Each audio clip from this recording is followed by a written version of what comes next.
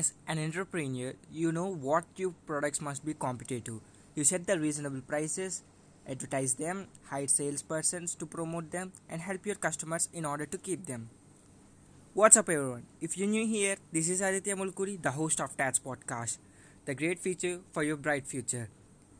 As the weird scenes, I got a beautiful episode today, that is, what can we learn from the environment?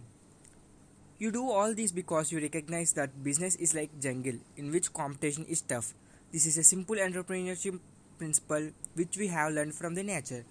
As a matter of fact, there is lot more we can learn when we go out and experience nature when it relates to entrepreneurial principles. Today, we will go into these principles in more detail to show you what we can learn from the nature.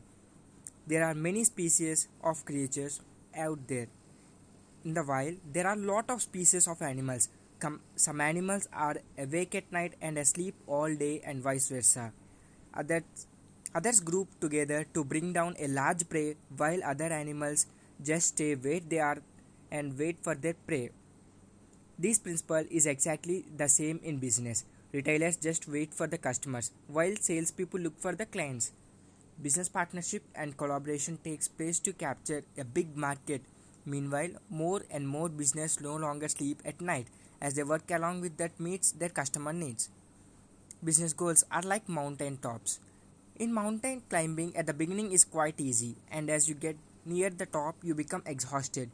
You stop looking at the top and begin looking back. Moreover, the path isn't just a straight vertical line. There are some times you move sideways and downward too. There are also sometimes you get lost and go back to where you have been. These things are true in business as it seems easy to start a business, but it gets harder when it grows. Sometimes you need to step back so you can move forward. There are times of business is wanna plateau. Nevertheless, the sweetest thing is when you have accomplished your business goal because it's like reaching the top of the mountain. It takes time before you can harvest. On a farm, you have to plant seeds and raise and nurture animals to have plenty of food. You can't simply consume all that you have because you will run out quickly. You need to raise your livestock and wait till your crops are fully grown and wait till harvest, as this is how nature works. In business too. In business, you also need to work hard for a long time before you finally get to cash in on your harvest. Halfway through, it seems all your effort is wasted.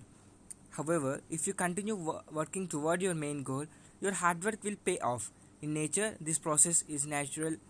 In farming, in business, we call it investing. Keep in mind that harvesting always helps at the end. That's the principle of nature you should always take note of because this is what exactly happens in business. And last, finally, the conclusion. Business life is full of analogies. It's through analogies you can apply the principles of nature and the universe. By applying such principles, you will be guided and inspired in achieving your business goal despite odds. Moreover, you can best explain what's going on in your entrepreneurial life by learning how nature works in your business endeavor. Thanks for listening to today's episode. If you find any new, just comment me. Thank you. This is your host Aditya Mulkuri signing off. Peace.